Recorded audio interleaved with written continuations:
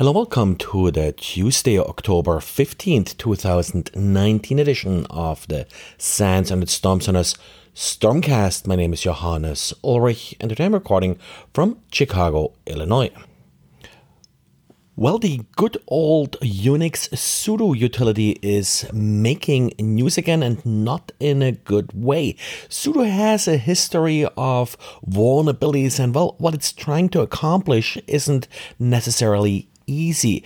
You're typically using sudo in order to fairly carefully assign privileges to users and allow them to run commands as other users.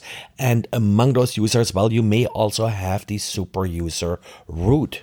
The problem this time is if you are permitting users to run commands as any other user but root, it may still possible for them to actually run a command as root. Looks like a sort of an integer overflow that is the cause here. If you are passing the UID -1, which of course isn't really valid, to sudo, it will actually execute the command using the UID 0 or root.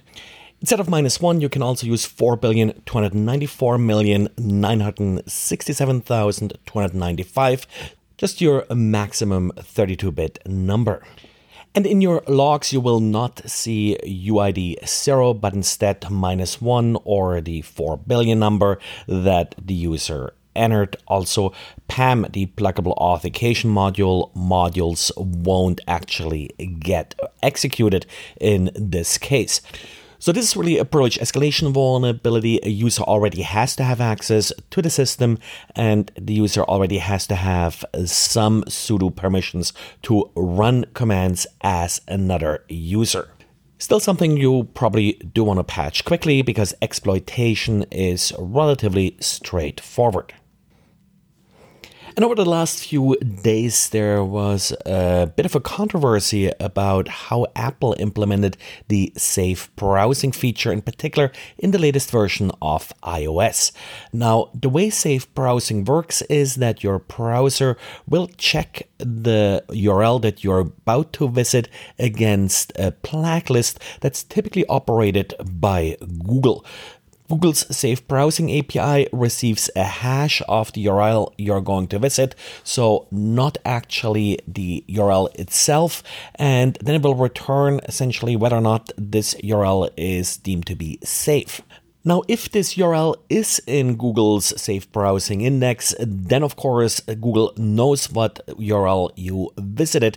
And even though, given that URLs are somewhat limited, and also these hashes are apparently just 32 bits, it's not that much out of the question to at least narrow down what URL you are about to visit, even if it's not in the list. Now, the problem Apple apparently had was that Google's services are not reachable from within China because, unlike Apple, Google typically doesn't sort of play along with the various restrictions that China does impose on content. So as a workaround, apparently, Apple also added the Chinese company's Tencent's safe browsing feature. The result of this was that allegedly URLs that you would visit with iOS are actually being sent to the Chinese Tencent service. Now, according to a statement from Apple, this only happens if you are located in China and the Google Safe Browsing API is not reachable. I did a little bit of experimenting with that with iOS and couldn't see any connections to Tencent. And I'm actually also going to publish some packet captures that I took with Apple's new Catalina operating system, just sort of as it boots up and as it's visiting a website, and didn't actually see any safe browsing either to Google or to Tencent from Catalina. I'll do a little bit more investigating here, but at this point, it sounds like Apple's description of this feature is accurate and it's limited to iOS. And researchers at Princeton University came up with a neat automated system to check video streaming software for any tracking that is done by submitting identifying information back to the companies streaming the video.